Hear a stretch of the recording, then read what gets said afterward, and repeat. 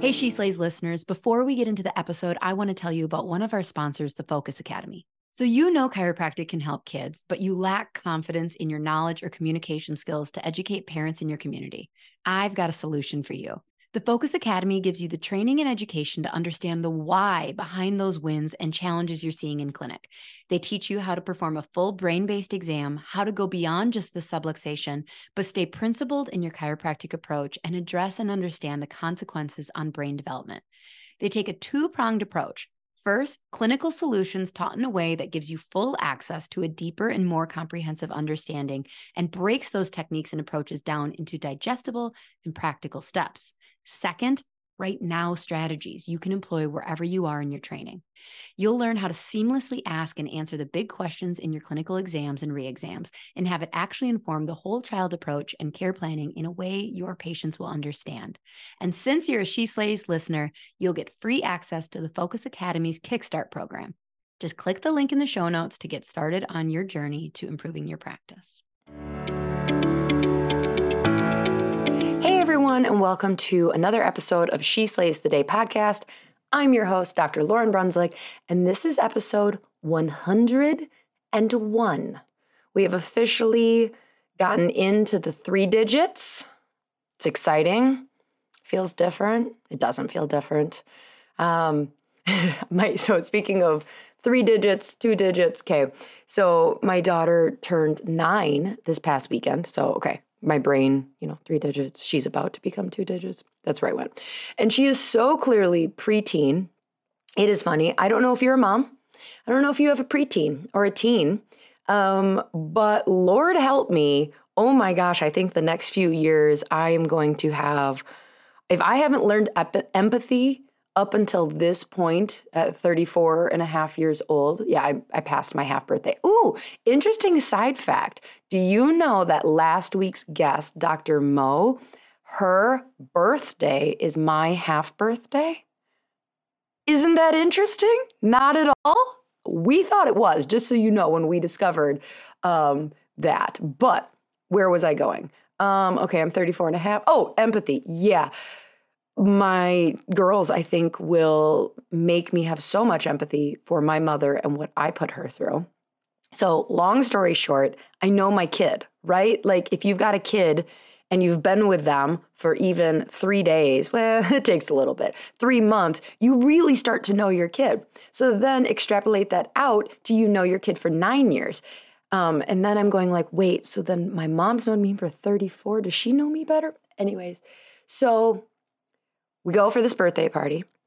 My 9-year-old is my sensory kid, honestly. Like she's not diagnosed. She hasn't needed medication or anything like that. But basically anytime someone's like, how did you get into more neurological, doing scans, and really wanting to attract sensory kids, behavior kids into your clinic, it was my experience with my daughter.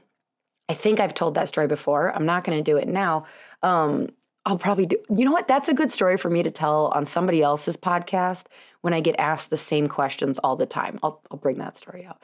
But anyway, so when she was 4, we had a thing at Disneyland. I realized, oh my gosh, I'm a pediatric chiropractor and I'm not doing everything I can. So then I started doing this stuff and she's been great, but she definitely has these sensory moments. So she gets overstimulated for sure. So we are just doing this super indulgent birthday with her and her cousin in the Dells. It starts at 8 a.m. in the pool and then pancakes and toy stores and candy stores and a science museum-ish thing, like only Wisconsin Dells can do.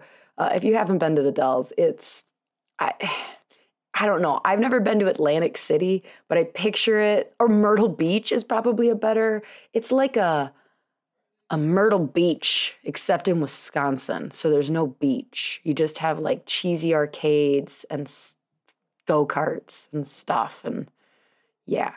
So we're there. She's having a blast. It's only noon and we have like lived 3 days. And I'm like, all right. So it's a beautiful day out, spring, Wisconsin. You guys, what should we do next? What if we go on the Ducks? Now, again, if you don't know what Wisconsin Dells is, this is going to sound really weird. Oh, but it's like in Boston and stuff, the Ducks. It's like those like tours of a city and like it starts with a boat that's on wheels and drives and then all of a sudden you're in the water and there's jokes and it's great. And so I'm like, we should do the ducks. And she's like, well, what are the ducks? So I'm explaining it, trying to do my best hype man for the ducks. Doesn't work. She goes, no, I don't want to do that. I want to go to the trampoline park. And I'm like, okay. I just know, like, it's going to be loud. It's going to be, like, Wisconsin Dells is open for business. There are people there. And I'm like, are you sure? Like, the ducks are done at 4 o'clock today. The trampoline park is open until 10 p.m. We can still do both. I'm not saying not the trampoline park, but I really think you would enjoy something outside, like sitting. And she's like, Mom, stop trying to push the ducks on me. You said you wouldn't do this. And so I'm just sitting in the car like, okay, yep, nope. It's not like I have a personal investment in the ducks. It's not like I care if we go to the ducks. I just know my kid. So guess what happens? We get into the trampoline park. We have to walk all the way through because we like kind of walked in the back exit. So to get to like the actual trampoline park, we have to walk through this arcade and cosmic bowling, and there are lights and sounds and people everywhere. Even I'm just like, oh gosh, I don't want to be here. It's like 1 o'clock on a beautiful day. And we get there to like where we would buy tickets. And I'm like, all right, are you ready? And she just looks at me and starts like bawling. And she's like, I don't want to do this. I want to leave. I just want to go back to the hotel room. So whatever. We end up going back and playing in the pool. It ends up being a great day. No, we didn't end up doing the ducks, which now I feel like I really need to because I tried selling it so much. Because yeah, when we left, of course, when we left, I was like, so how about the ducks now? It didn't go over well. She was not like, you know what, Mom, you were right. Let's go to the ducks. I just got yelled at again. That's probably when she said, Mom, stop trying to push the ducks on me. So I need help from anyone who has a teenage daughter, how to handle the next, I don't know, should we say 10 years? She's 9. When will she come back to me? She has these moments still that are just so young and 9, and she cuddles me. But then there are these moments that you just see her stepping into her independence like she's supposed to, but like it just seems like a daughter steps into her independence by like separating herself from her mom, which that came out of nowhere. Whew. That just helped me process the last couple of days. Thanks, you guys. All right, we're done. No, but truly, it seems like this very specific thing that happens between daughters and moms, and I can see it happening. I saw it happen with my mom, and I saw her struggle and think like, you don't love me. And I'm just like, oh my gosh, I don't want to question whether my daughter loves me for a day of my life, but I think there are going to be moments. All the students listening are just like, blah, blah, get to the show. All right. Okay, before I get into our review, I do want to take this moment to go. If you are not signed up for our wait list, we are going to be re-releasing our Reels for Chiropractors course coming soon, very soon, as soon as I kind of get my new associate who started this week trained in, because I forgot how hard training is. Oh my gosh, that's another episode that I need to do. If you're a chiropractor who has trained in multiple associates and you're like, hey, Lauren, I would be a great person to come on and talk to you about that, you are welcome to show up in my DMs and sell me on that because I need help ASAP. But the course is going to be coming out and we're going to be adding information to it. So it's not just Reels. It's going to be a lot more on just like Instagram and how to target your ideal market in your town, and not worry about, becoming a nationwide famous chiropractor because that don't pay your bills. So the wait list is, Kirby will throw a link down in the show notes, but most people don't use those anyways. So go over to my Instagram at She Slays Podcast, and the link tree in my bio will have that wait list because you will get offered through email the absolute cheapest while it's available. So let's read our review. Okay, so this reviewer is 72980, which is not the funnest reviewer name I've read, but it's there. And this was just on the 12th, so like a week and a half ago. Don't worry if you wrote one that I haven't written, but Kirby just selected this one for me. He said it's great. So it is called Fangirling Over Lauren. And yes, she spelled my name right with a Y. She Slays is by far the best podcast I've ever listened to. Okay, so I'm going to pause right there. That makes me feel really uncomfortable in like a good way, but like I also don't take high praise that well. Like, ugh, ever. Like, have you tried listening to like, the Brendan Bouchard, Jay Shetty? There's some real good ones out there, but I'm going to take it. Lauren makes sure to talk about topics that are important to both chiropractic and business, but also about one's mental well-being. Since listening to this podcast, I have started to feel like a more confident chiropractor and adjuster, as well as a better communicator. By being so raw and unfiltered, she has made me realize it's okay to not be perfect, and she teaches you how to accept yourself and continue to grow to be the person you strive to be. This podcast always helps me feel motivated, and if I ever need a pep talk, I listen to old episodes because she's that good, I actually want to listen twice. Highly recommend listening. Every single person I've introduced to this podcast has enjoyed it just as much. Oh my gosh. You guys, thanks. Thanks, 72980. That was really sweet. I like that a lot. Okay, so today's guest, you may know of her. So it is not a chiropractor. It is a craniosacral therapist. Her name is Lori Hendrickson. And I've never, like a lot of my guests, I haven't gotten to meet them in person. I feel like I know Lori because I follow her on Instagram, and she does a lot of very educational videos. So if you don't follow her, she's going to talk about her course that she offers that you can buy, I think, at any time. But like you can just go to her Instagram, and it is what Instagram is there for, to like educate to her ideal market. So you can go and just binge her and learn. But I also feel like I know her because I'm really good friends with Lona Cook, who lives only an hour from me, who was my first coach. And like Lona has like referenced her a lot. She's apparently just a larger than life, amazing human. And I think you get a little taste of that on today's episode. So she was trained in craniosacral therapy and has been practicing in Minnesota since 2001, so for about 20 years.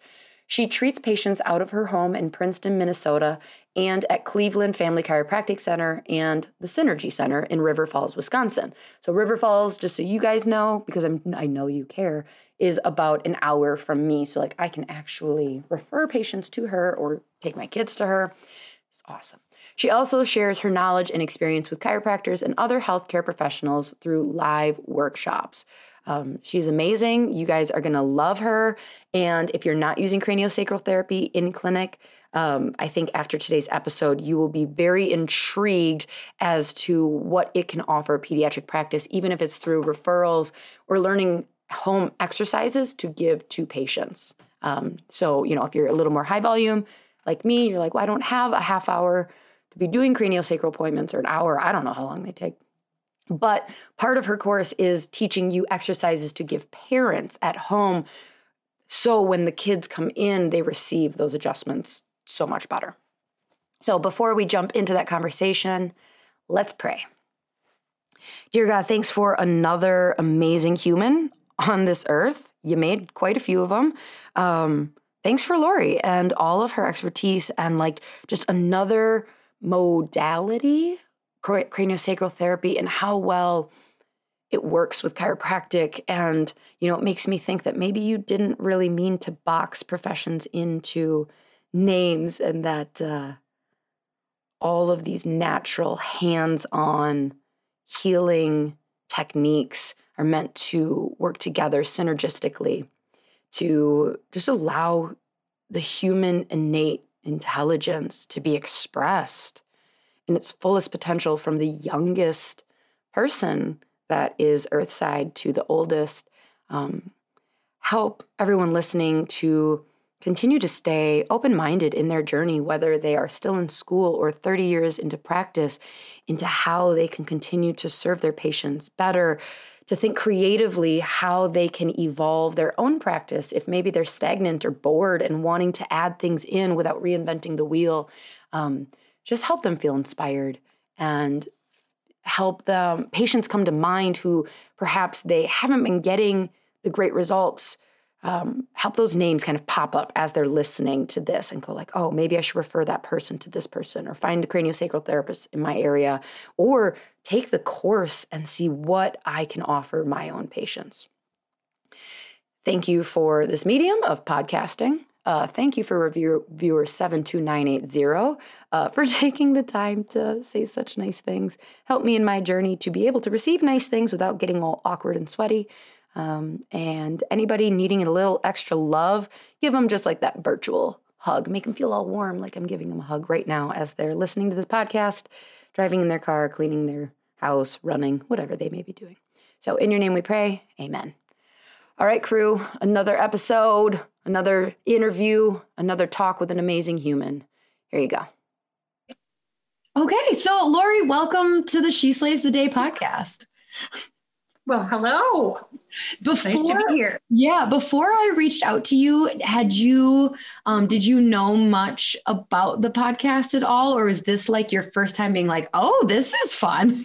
This is my first time. Oh, this is fun. In fact, I on purpose didn't go listen. Oh, okay. Yeah, that's good. Yeah.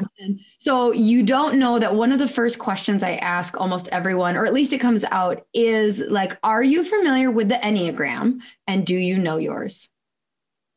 Yes, I am. And I am a 7. Yes. Oh, 7s are my favorite. I aspire to be a 7. So I am a 3. Okay. I like to think that I am part 7. Although I don't think I am, but 7s. Yeah. I was just talking to an Enneagram expert, the other week, and I was just saying, like, does everyone want to be a 7? And they're like, 7s or 9s. Yes. We all want. Really? I did not know that. Yeah. And I mean, it's probably surprising to you if you know the Enneagram. You're like, really? Don't you know? Like, because everyone knows the bad parts of themselves, but everyone, yeah. 7s just seem like they're having fun. Like they're like ordering tequila shots. They're living life. We are having fun. And then when you're looking right at your 6th decade, you're like, wait a second, did I have too much fun? I'm not in order. I'm not ready. Oh gosh. Yay. Okay. So next question, is that a real baby behind you or is that a doll? I would like to say so. Okay. So keep in mind, I'm a 7, but I am also going to be one of those people. All right. I am. This is Mary and she's my teaching tool. Okay, good. I just didn't know, like, should I be quiet? Are we going to wake up that baby behind you? Or, okay. A miracle. Yeah. All right. It was Excellent. Yeah. Okay. So, I actually don't know. The only thing I know about you is that you're a craniosacral therapist. I know that you post really cool videos on Instagram and that my good friend and mentor, Lona Cook, thinks you are amazing. So like, I automatically was like, well, I want to talk to her more. So would you mind giving me and the listeners just like, who are you? How did you get to be at this point in life? Take all the time you need. Okay. I'll interject questions. I'm really good at saying this fast and keeping everything else out. But I was trained by a doctor who was certified in a pleasure method. And anyone who knows what craniosacral therapy is knows a pleasure. But this was in the late 90s. Okay. So, geez. I don't know if it says more about you or more about me. Like, late 90s, that's not old. That's 60 next year, rocking it. But back then, nobody knew what a craniosacral therapist was, right? So it was kind of when that ship took off and people were hanging shingles saying, craniosacral therapy. And because we work so well with chiropractors, that's kind of our link. So chiropractic adjustments marry beautifully with craniosacral work. And I worked right away in a clinic, really busy clinic in Minneapolis, Minnesota, scary part of town. And we started to see all of these pathologies with babies that were being slept on their backs all the time. Oh. So that's kind of my niche. So that's how I started specializing in pediatrics and prenatal. We started seeing lots of plagiocephaly. That's the flat, when the head is flat on one side or both. Torticollis, where the neck is kind of stuck to one side, lots of digestive issues, acid reflux, sleeping problems, terrible time catching on to breastfeeding, that kind of thing. Okay. So then you're working in this clinic and Yep. What's next? Seeing these babies come. Okay. So on a beautiful day, right, with a baby that has no restrictions, we'll do this craniosacral protocol, which is very lovely and gentle and magical, right? So really what it is gentle touches on the baby that help them kind of retrace birth or any kind of pain they may have had, difficult birth, whatever, right? Until we stopped really seeing that happen so beautifully because these babies were locked in its extension. Is this just going to be an audio podcast? Yeah. Okay. No. Well, I won't use Mary anyway, then so we'll put Mary away. But just bluff. Babies were coming to us and they were stuck in extension. So they were arching their necks back and their heads, you know what I mean? And very stiff in the body, not soft and supple and squishy, like babies kind of were known to be prior to the back to sleep recommendation, which was late to mid 90s. Right. Okay. Yep. Are you following me? Yep. Totally. So these babies came and they're stiff as a board, terribly unhappy and uncomfortable in their bodies. Right. So they would come to see me and I would need to stretch them out. I would need to flex that fascia that was stuck in extension, right? And kind of make them a little bit more supple before I could do that beautiful craniosacral protocol. And then it just became a thing where unless I got a baby that was maybe co-slept, and I know this isn't popular, but those babies are soft and supple, or a baby that had tummy slept, again, not a popular on this podcast. Don't worry. You're in good company. Okay. Yeah. Woo! My husband thinks I'm going to get shot. I swear to you. Anyway. We haven't even brought up vaccines. I was just going to say, but what we found is that if we could flex the fascia on these babies, we could, number one, do the craniosacral protocol and let this baby get some work done. And number two, the baby's more comfortable. So then it became this big thing where, well, these are young families. They can't afford to come and see me every day for me to stretch their baby out. And I don't have room on my schedule. Mm-hmm. So what I started to do was make these families as independent of my care as I could by teaching them the stretching protocol. Okay. And then I realized, okay, well, this mom and dad, they are sleep deprived. They're stressed out. They're in this room. I've got about a half an hour to be with them. They're not really absorbing much because they can't. Mm-hmm. So I started doing these little lame videos on my iPhone where the mom would try to keep it steady and she would video me doing a stretch on the baby. And then she could have that as a resource. And then I started putting those on my Facebook site and my Instagram site so that all parents and practitioners could have access to that so that these babies can be stretched several times a day.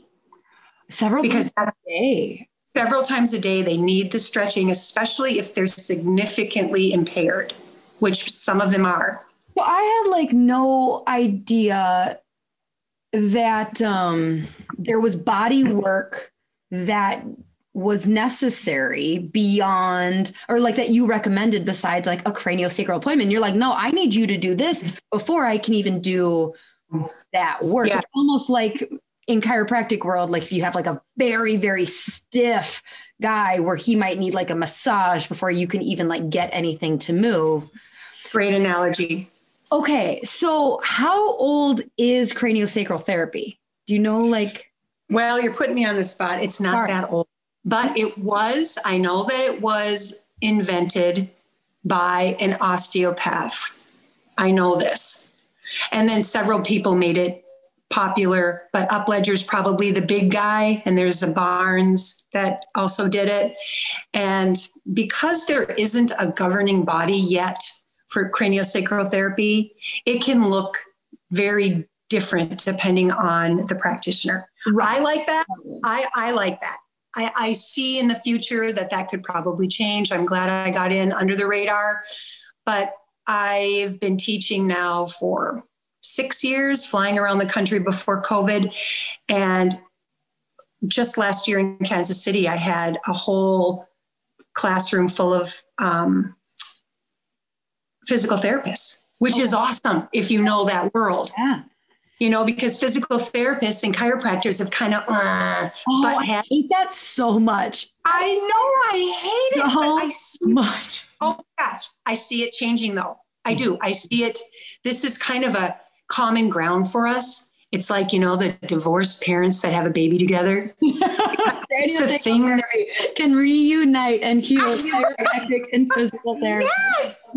Yes. It can be their love child, you know. It's true. It's true. And I'm excited. And the reason this is happening is because it's consumer driven, like anything else. Yeah. So differentiate to me, if you can, please. Like, okay, so obviously chiropractic, is this energy work? Some practitioners do energy work. Okay. So, and are you a chiropractor, Lauren? Yes.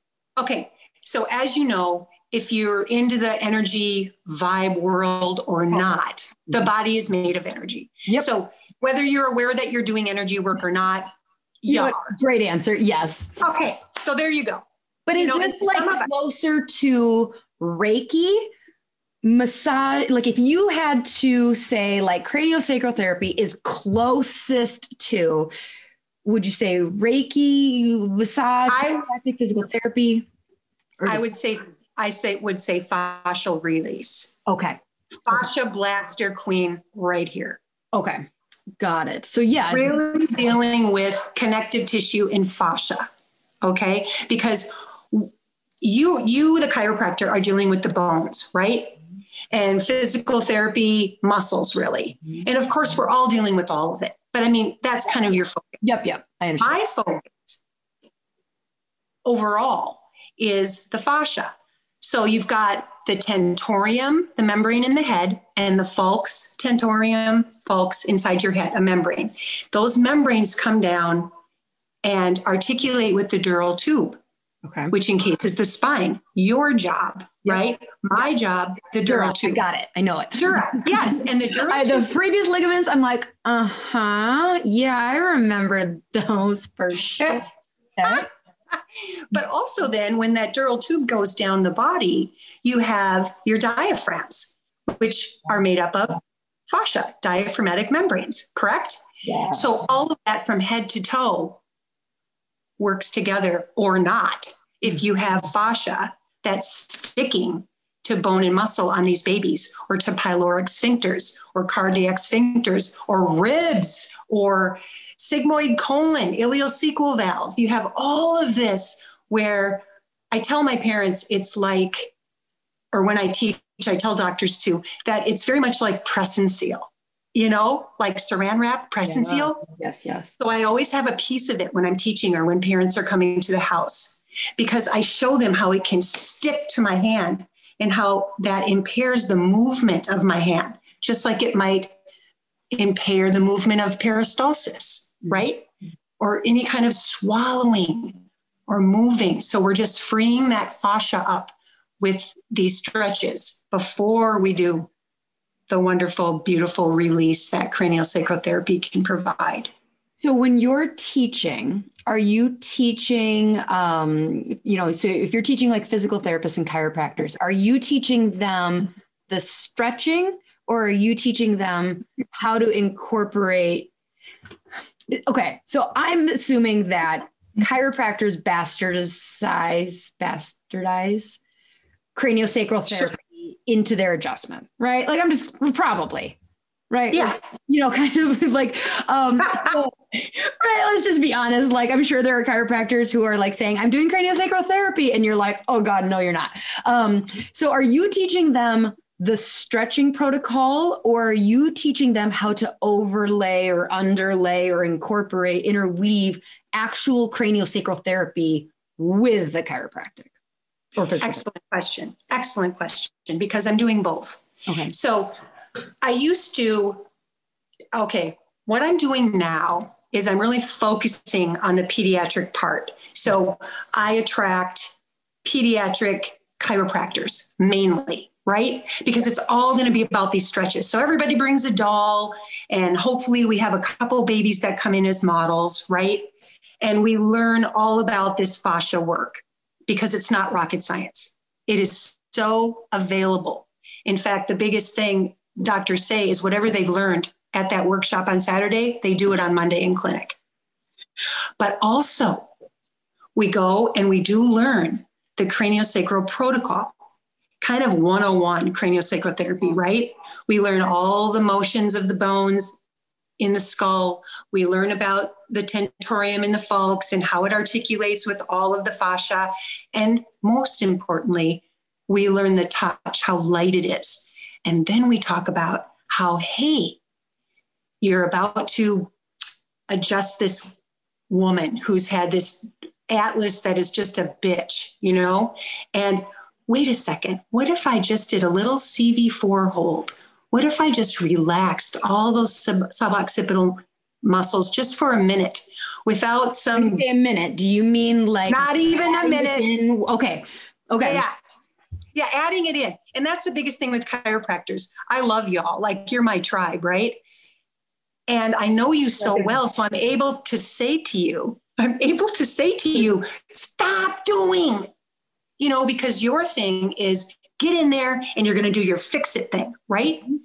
But when you incorporate craniosacral work with your adjustments, it's a little bit of a stop minute, a stop and breathe and really focus in on your intention.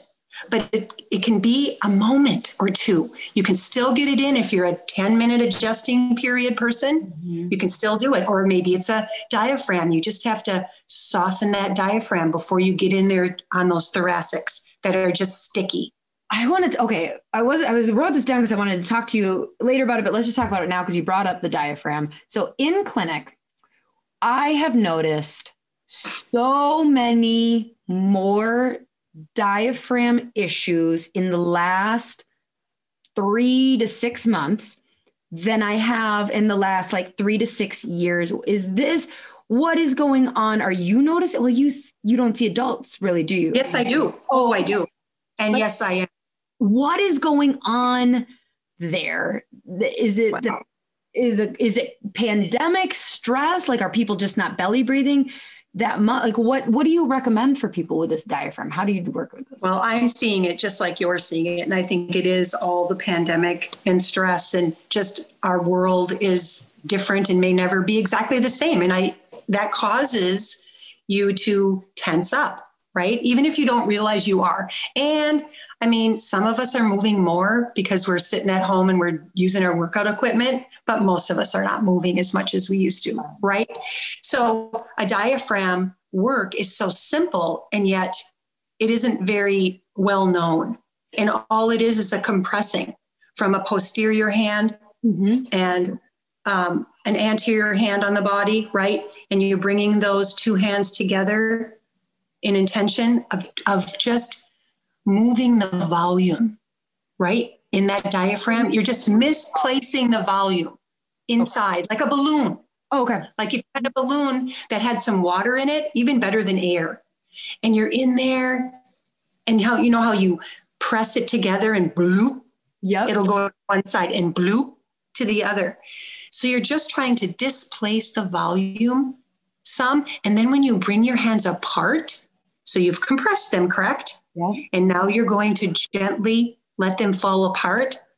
The hope is that if there were any adhesions in that diaphragmatic membrane that were sticking to anything in there, that they might lift off, or at least we will encourage a deeper breath and certainly get better movement in thoracic spine adjustment. What pressure are you using there? Because like you said, it's very gentle. Scale of 0 to 10. 10 is the person's cool. Never that. All you are doing is bringing your hands together. Yep. You're just bringing your hands together and you're feeling without looking. So it's a new way to work, but you'll love it.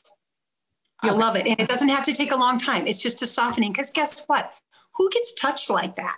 Right. We just don't. And so it's very... Also drawing the patient's attention or intention to this. Yes. And like, how often are they thinking about that? Never. That's the problem. Exactly. People soften up very quickly. So let's reverse back to when, like, this whole back to sleep thing. Like you said, craniosacral therapy isn't that old. And by that, do you mean like the mid 1900s, early 1900s, late 1900s? Oh, it's the 1900s for sure. Well, I mean, somebody needs to Google 1895. So like you barely just got the 1800s. Oh, it's old, ancient art of chiropractic. Right. Yeah. So it's not that old of a therapy. It's a newer therapy. Okay. But it sure is gaining popularity. Thankfully. I'm assuming, like, do you feel like it is a profession that came out of necessity because of back to sleep? Are there other things? Is back to sleep like really the main thing that is messing babies up, or is there more in there? Like, what do you find? There's probably more. Well, there is more. There's the tongue and lip ties, and that'll be a whole podcast on its own, really. But that's an integral part of what I'm doing right now, because not only are these babies on their back, caught in extension, right? And many of them are rendered immobile all night long by not only sleeping on their back, but being swaddled. I had a mom just crying in my house. I would show you my couch of tears, but it won't matter. I have a sofa we call the couch of tears. But she's crying and she's saying, he sleeps for 6 hours, but I don't think he's sleeping. I think he's shutting down. Whoa. And that's what I see. And yeah, are there babies that get under the radar? Yeah, there are, that they just don't seem to have pathologies from this. But of course, that's what I see all day, every day, are pathologies from this. Now, the back to sleep is newer, of course. That was only recommended by the AAP in the late 90s. So people didn't really start to listen to them until they started sending them home with the back is best blankets. And that's when we started really seeing trouble with little bodies. Why? Okay, this is a loaded question, and you are not expected to know the answer to this. But like, why? What was the whole purpose of back to sleep? I mean, it was to like prevent SIDS, but like, because the research is there on stomach, and like you talk to these moms and they're like, I feel so bad, but she really prefers to be on their stomach. And I don't know what to say to a mom. So like, what do you say to a mom? Because I feel, here's the question. I do this, like, I just kind of like go on this tangent. And I'm like, hold on, I figured out what the actual question is. And I'm not. So I feel as a healthcare practitioner, really stuck telling a mom, go ahead and allow your child to be on their stomach. I feel bad. Like I kind of say it and I'm like, well, I can tell you what I've done with my kids, but like when you have a mom that is like kind of just asking you, is it okay? What's that conversation like?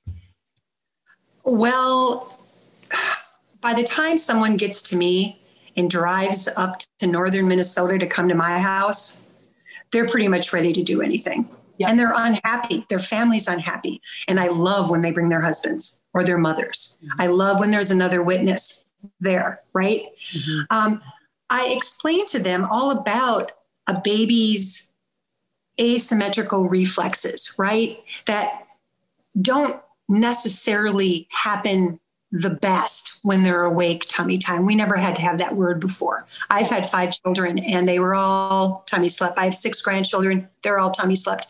And they all had the old milestones reached that we used to have, that they've kind of changed now because babies aren't ready. So when a baby's on their tummy and they're sleeping, what they'll do is they'll turn their head and they'll bring one arm up, and then they get a little leg under their little bottoms. Do you know what I mean? And their little butts up in the air. Oh, and then, I know. But I get babies who cannot even flex like that. Their pelvic girdles are so tight and their pectoral girdles are so tight, you can't even pull their arm up over their head because their shoulders are almost frozen. I would use the word frozen, and I do, because you can't get them up. So they come to me and they're rigid and their hands are balled in little fists and their thumbs are opposed and they're arching their back like this. And you go to hold them and they pull away from, they're pushing away from you. Their bodies are. Oh, yeah. So, I mean, that's testimony. If a baby was meant to sleep on their backs swaddled, why are all these pathologies happening? And AAP admits that plagiocephaly is a positional thing. Mm-hmm. You go into any NICU and you'll see it right on their little cupboards there. That diagram of the head and then lines through that, and so that the nurses are very aware that they need to reposition baby. I don't know. I guess if babies weren't dying on their backs, there would be something to it, except I would still say, what? There's got to be another piece because they don't do well. No, they're not doing well. Babies right. Definitely not doing well. So I started practice in 2010 and the back to sleep was obviously plagiocephaly, that was like rocking and rolling in its thing. Torticollis, those were like, yep, these are things that I know as a pediatric chiropractor are common. And obviously colic. Now I have seen in 10 years, reflux and lip and tongue ties continue to just soar. And yes. Do you see that too? And what daily? Yeah, every single day. I can't remember the last time I saw a baby where I couldn't at least recognize some kind of a tie. Mm-hmm. And buccal ties or buccal ties, however you wanted to say, the ones up here along the cheek line. I didn't know there. Nope. Yes. Yeah. I have pictures of those.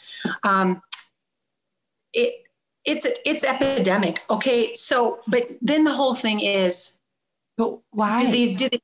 Well, the MTHFR, you know about that. I know that's another that. Okay. I didn't know that goes with. So the only thing I really know about lip and tongue ties, that's like being attributed is the folic acid versus folate.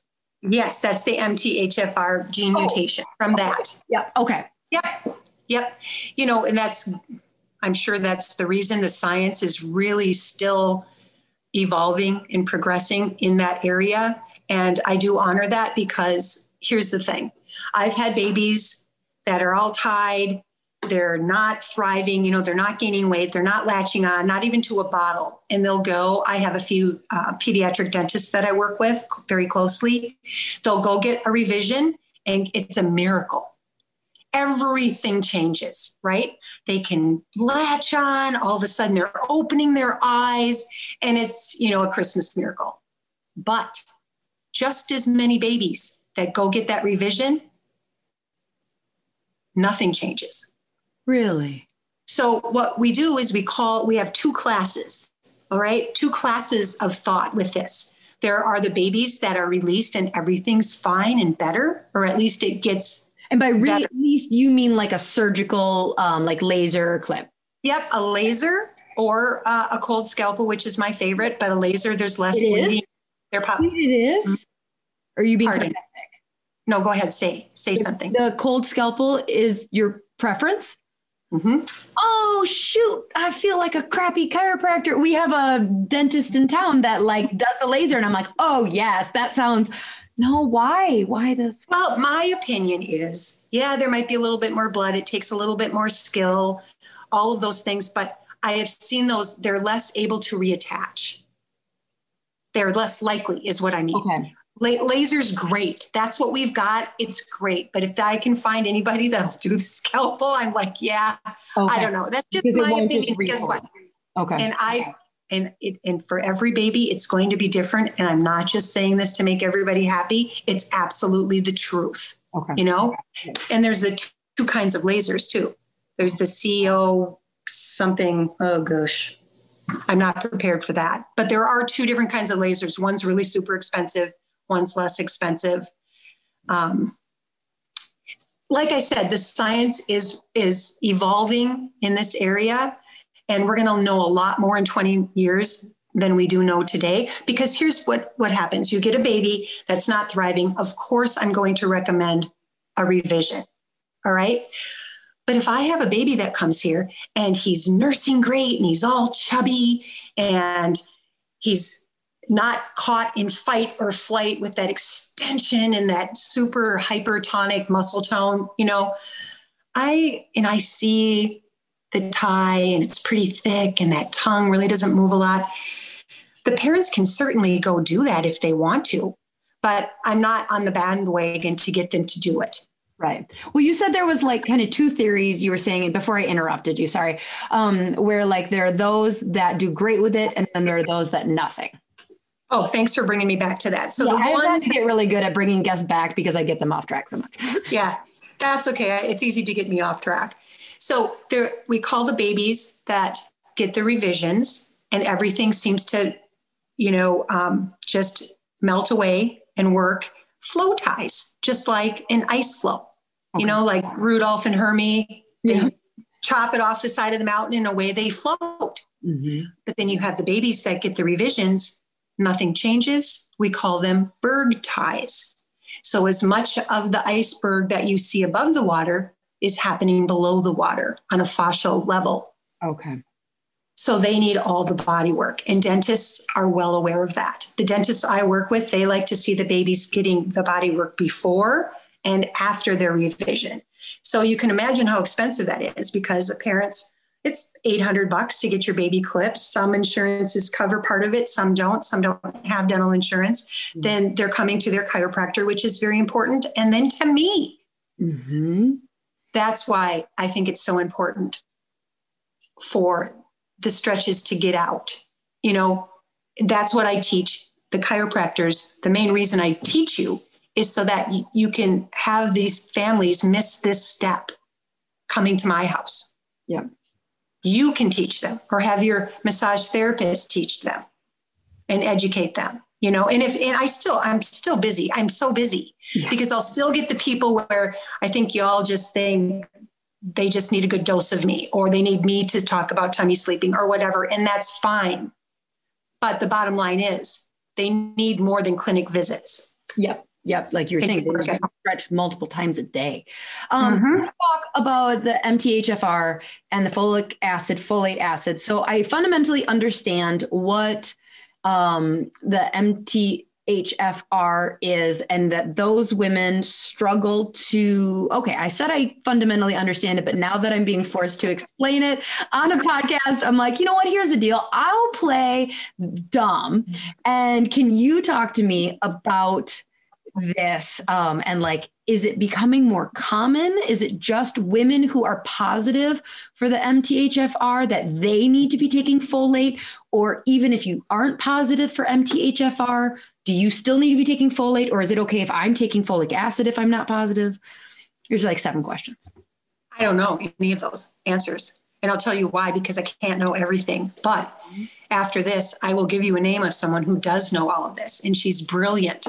And even when you do know all of the things that you just said, there are still so many variables and so much more to learn. And folic acid, even if you take folate, it's in everything you buy conventionally, or if you go out to eat, God forbid, Yeah. The government did us a favor, they put it in our flour. Thank you. It's in our freaking flour. Oh my gosh. Okay. Yes. Yeah. Okay. So that makes sense. Yeah. Okay. What are some of the misconceptions that you run into with parents about craniosacral therapy? I can't even answer that. I don't think there are. I mean, I don't run across it. I think understanding, is that because like people have done their homework on you? Like you don't think anybody has misconceptions on craniosacral therapy? I think they do, but I don't see it. Okay. Only because your people send them to me. By the time they come to me, they're just receiving in that half hour or hour if I'm doing lactation help with them.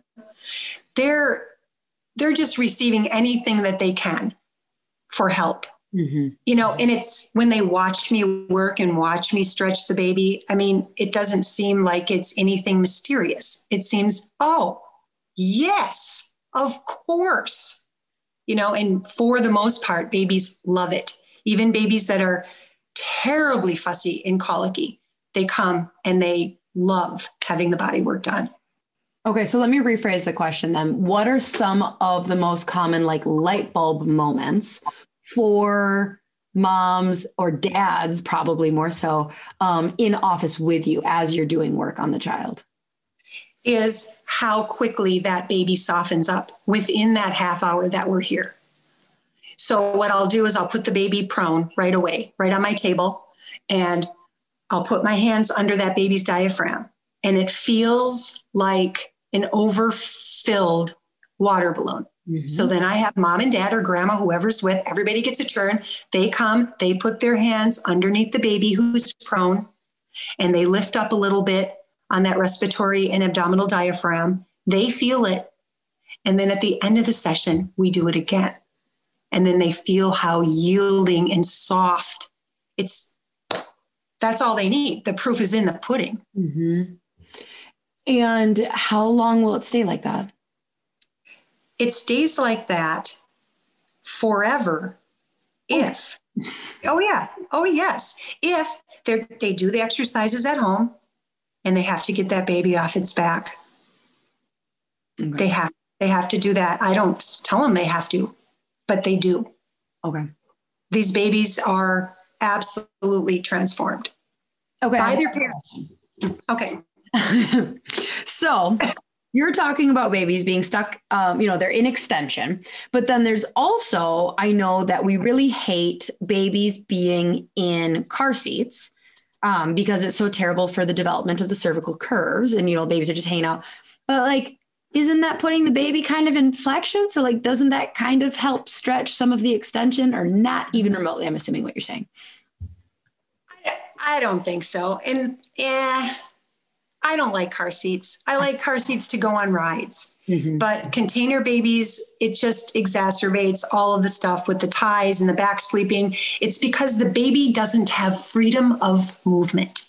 So even though the baby might be in a curved, quote unquote, flexed position, it's not on its own. It's another place that the baby is placed, if you understand me. Oh, yeah. Oh, put me in this. And now put me in the bumba. Now put me in the swing. Now put me in the rock and play. It's just crazy. We have to just, rethink what we're doing, and also give our moms back their power and their intuition, right? Give it to them. We've just been told that you don't know, you're a mother, I'm a doctor. It's not safe for you to carry that intuition. How much work do you spend? Okay, so an appointment is half hour or an hour, right? You said?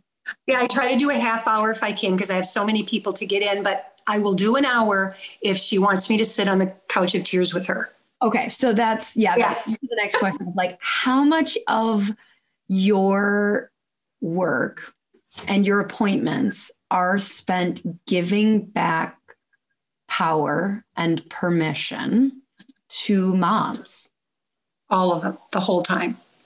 I am touching her in between touching the baby. I'm very connected with my moms. I need to be, because when she walks in the door, before I'm even picking up that baby to assess the baby, that's how I do it at first. I pick it up and hold it.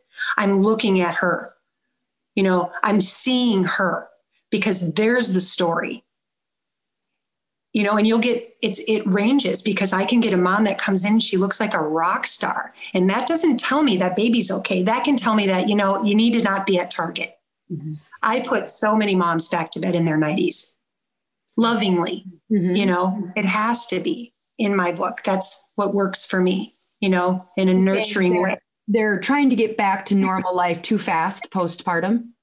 Yep. That is one thing. And then the other thing is, some of them come and they just look like shit because they're not getting any sleep. They're not getting any sleep. This isn't what they signed up for. baby's 6 weeks old. It has not stopped crying. It doesn't even open its eyes. Its hands are clenched. Dad is like, what? I want my wife back. Mm-hmm. This isn't what I thought. And God forbid they have a toddler. Oh, it's just a lose-lose. So it's really, really about families. Healing these babies is about the entire family. Absolutely.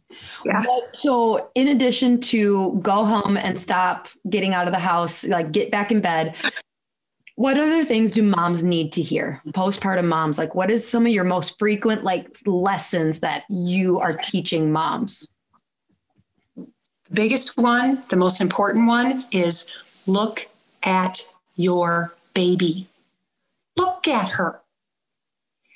If I could pick up all of the scales, the baby scales all over this world, especially at the lactation consultant places, I would have a mass melting. It's driving mothers insane. Oh, I did a weighted feed. Oh, he got 2 ounces, but they're not looking at their baby. Does your baby look vibrant? Is your baby present? Mm-hmm. All of those things. Feel your baby. They're getting so much information that it's confusing. It makes their baby a project. Here's my project. Pregnancy. We start with that in pregnancy. Right. It's not a getting back of your power. A lot of these moms never freaking had it because we made sure right from the get-go, don't even trust that P test. You go in and get confirmation from the hospital that you're pregnant. Never mind the fact that you've missed your period, your boobs are so sore, and you peed on the $15 test and it says it's a plus sign. Go in to have your doctor tell you you are pregnant. They don't even have power in the first place. And so it makes sense that they don't have it because they were not told to trust their body. It's more than their body, because when you're talking about your mother, breastfeeding, yes, and co-sleeping, that is learning to trust your body. But it's your innate wisdom. It's that feminine innate wisdom that has come. It's innate, but you know what else it is, my dear? It's legacy that has stopped being handed down. Oh, say so much more. Yeah. And so I like to take responsibility for it. I get it. I get the doctor thing, but you know what? I don't hate doctors. No. Doctors have saved my life. They've saved my son's life. There is a place. We as consumers have handed that over to them. Have you ever watched Call of the Midwife on PBS? Yes. Okay. Perfect example of watching that happen.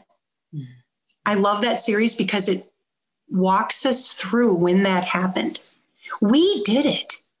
It's our job to give it back to our daughters, and not just our daughters, if you don't have daughters, but your people, right? And especially if you are a practitioner like we are with women and young girls and boys, all of us, that's when we need to restart those conversations, right? Mm-hmm. And live by example too. Mm-hmm. Right? It's easy to give advice and then not live by it. Yeah. It's scary. It is scary to say, I slept my babies on their tummy. My grandkids were slept on their tummies. I would sleep a new baby. God forbid I would have one on its tummy. It's scary because you're not popular. But, like my grandma said, I'm not pizza. Not everyone's going to like me. Right. And it's just true. Mm-hmm. Yeah. So since we kind of brought up pregnancy a little bit, do you work on pregnant women at all? Yes, I do. Do you find, what are the biggest things you find in a pregnant woman? As far as discomfort, diaphragm, what's the most common things you're working on and releasing in a pregnancy? Mostly diaphragms, because that kind of takes care of the whole picture. Mm-hmm. So of course you get all of sciatica and all the pelvic asymmetry, right, that we see. And then respiratory diaphragm restriction where they're getting heartburn and they're always stretching back because they don't have enough room there for the baby. So mostly diaphragm work is what is, I don't know, I just feel like it's a key. It's just so wonderful and they feel so good and that's what they want. That's what they come for. Well, I heard a rumor, which I don't think is a rumor, but I'd love. Let's see, I have an 8-year-old and a 6-year-old. And I do more drop piece adjusting now. So not the like side twisting. But when I got pregnant, my friend who sees a craniosacral therapist was like, you need to see a craniosacral therapist if you're going to do side posture during your pregnancy, because side posture twists your diaphragm and then like your labor is going to be crap. And so I was like, okay, well, and so I did. And I don't know, my labor was pretty amazing and I did side posture, but like, are all of those statements true? Yes, I think so. I for one, don't like side posture. I don't like it done on myself. Some people love it. I don't like it. There are a couple people on the planet that have been able to do it to me and it works fine, but I get just as great release on a drop table if you know how to do that. Mm-hmm. Do you feel like it twists the doctor's diaphragm? Does it? And the patient, I feel. Mm-hmm. Yeah, I don't see how it could. I mean, I can see how you could do it so it would have less of a twist, but for the most part, I don't see. Yeah, it's a twisting thing. Yeah. And that's also why it works. You know, it works because you're torquing it. Yeah. So, I mean, that's why it works. But I just wonder, like, if you're going to do side pot, like I love myself a side pot. I like getting it on myself. I don't get it that often. But I do like incorporating it sometimes in clinic. But what I'm wondering is like, how easy, air quotes, would it be to do the side posture adjustment and then can you just then untwist what you just did in the diaphragm? Like if you don't, well, you're the craniosacral therapist. Like if I side posture someone, could I if I learned your technique, like could I just simply add in 60 seconds of like diaphragm work post side posture and that could potentially help? Why don't you try it? I will. I need to learn how to do it first. Oh, you taught me the squishing the balloon thing. I taught you. Yes, you did. Okay. Have me come out. I'll do a class with you. Yeah. Okay. Well, I'm going to take you up on that. So let's kind of switch towards more like what you're doing for yourself during this past year. Can you do craniosacral therapy on yourself? Do you feel like, what are you doing for your body and mental self-care for like this last year of the shit show? Oh, totally shit show. I am getting outside. Mm-hmm. I live in Minnesota. And I've been snowshoeing and hiking, just getting outside, sledding with the grandkids. That is my therapy. And can I do craniosacral therapy on myself? I do. If my sinuses are bad, I can do all of that on myself or my jaw if I'm having issues there. But as far as diaphragm work, I think the beauty of diaphragm work is that someone else is touching you. Okay. You know? So I'm not doing it on myself, but I'm seeing patients there. We're not slowing down because of COVID. The only thing that's slowing down is I'm not flying around the country teaching. Are you doing virtual teaching? So you're not doing any teaching right now? Well, I'm doing yes, I have been doing teaching. We just aren't advertising it. Okay. Well, so I'll have doctors and they'll message me and they'll say, hey, should we do a below the radar class? We have some people that really want to. I'm like, heck yeah. And we'll do one. Mm-hmm. And then I have a workshop that's already pre-recorded that people can buy that I've had for years, actually. And then when you buy the class, then you're in this special group, like networking group where you can ask questions and see what other doctors are saying, stuff like that. So I already have that. And then there's a group in Minneapolis that wants to do a live class plus live stream. Oh. So you could, I just haven't done a ton of that, but we can. But hey, look at you. You're on Zoom right now. And I totally did it with only the help of an 11-year-old. I mean, it's amazing. When, just out of curiosity, when is that Minneapolis thing supposed to happen? We haven't nailed down a date yet. Okay. So I'm hoping by beginning of March. And you can see it on my that one we will advertise because live stream is safe. Yep. Mm-hmm. Yeah. So you'll see Minnesota's weirder than Wisconsin. It is so weird. Are you in Wisconsin? Yeah. Yeah, you're way cooler than we are. This is we are like, don't even try and shut down our bars. Mm-mm. Yeah, we drive over there to go to your bars. I mean, you guys don't even sell alcohol on Sundays. Like, how is that still legal? We do now. We do. We fixed it. Thank God. I was I'm sure Hudson was really sad because like all of their all their football fans driving over to their liquor stores to get alcohol. But yeah, it's so true. Good. I'm glad Minnesota fixed something good. We fixed it. That's about all we fixed. All right, Lori, well, tell people, if they want to be knowing when you're going to be doing a training, especially if they can do the virtual option and coming to Minneapolis isn't an option, tell people where to find more of you. So Facebook, so it would be Lori Hendrickson, CST. Otherwise, you're just going to find my personal Facebook and see a bunch of grandkids. So Lori Hendrickson, CST on Facebook, and the same with Instagram. And you'll see all my videos there. They're all free for you. There's the workshop on there. And I am very approachable. I think I do a lot. I do a lot of corresponding with people. Okay. Yeah. Well, thank you. Thank you so much. This is really, really interesting. I am 100% going to make that training work as long as I don't have it double booked with something else. But this is exciting. And I'm really interested to hear like the training on like the stretching of the babies. And so thank you for coming today and sharing. You're welcome. Anything to get the word out. Yeah. Okay, She Slayers, make sure you go follow Lori. Very interesting and educational social media, like 100% love it. You just like be fascinated watching her whip these babies around and the babies are like, yeah, this is amazing. Anytime I'm trying to stretch, they're like, what are you doing, you awkward lady? And I'm like, I'm figuring it out. So that's obviously I'm going to go to a class. Okay. So all right, She Slayer. So go follow Lori, ask her questions and sign up for a training, buy her course. And until next week, She Slayers. Bye.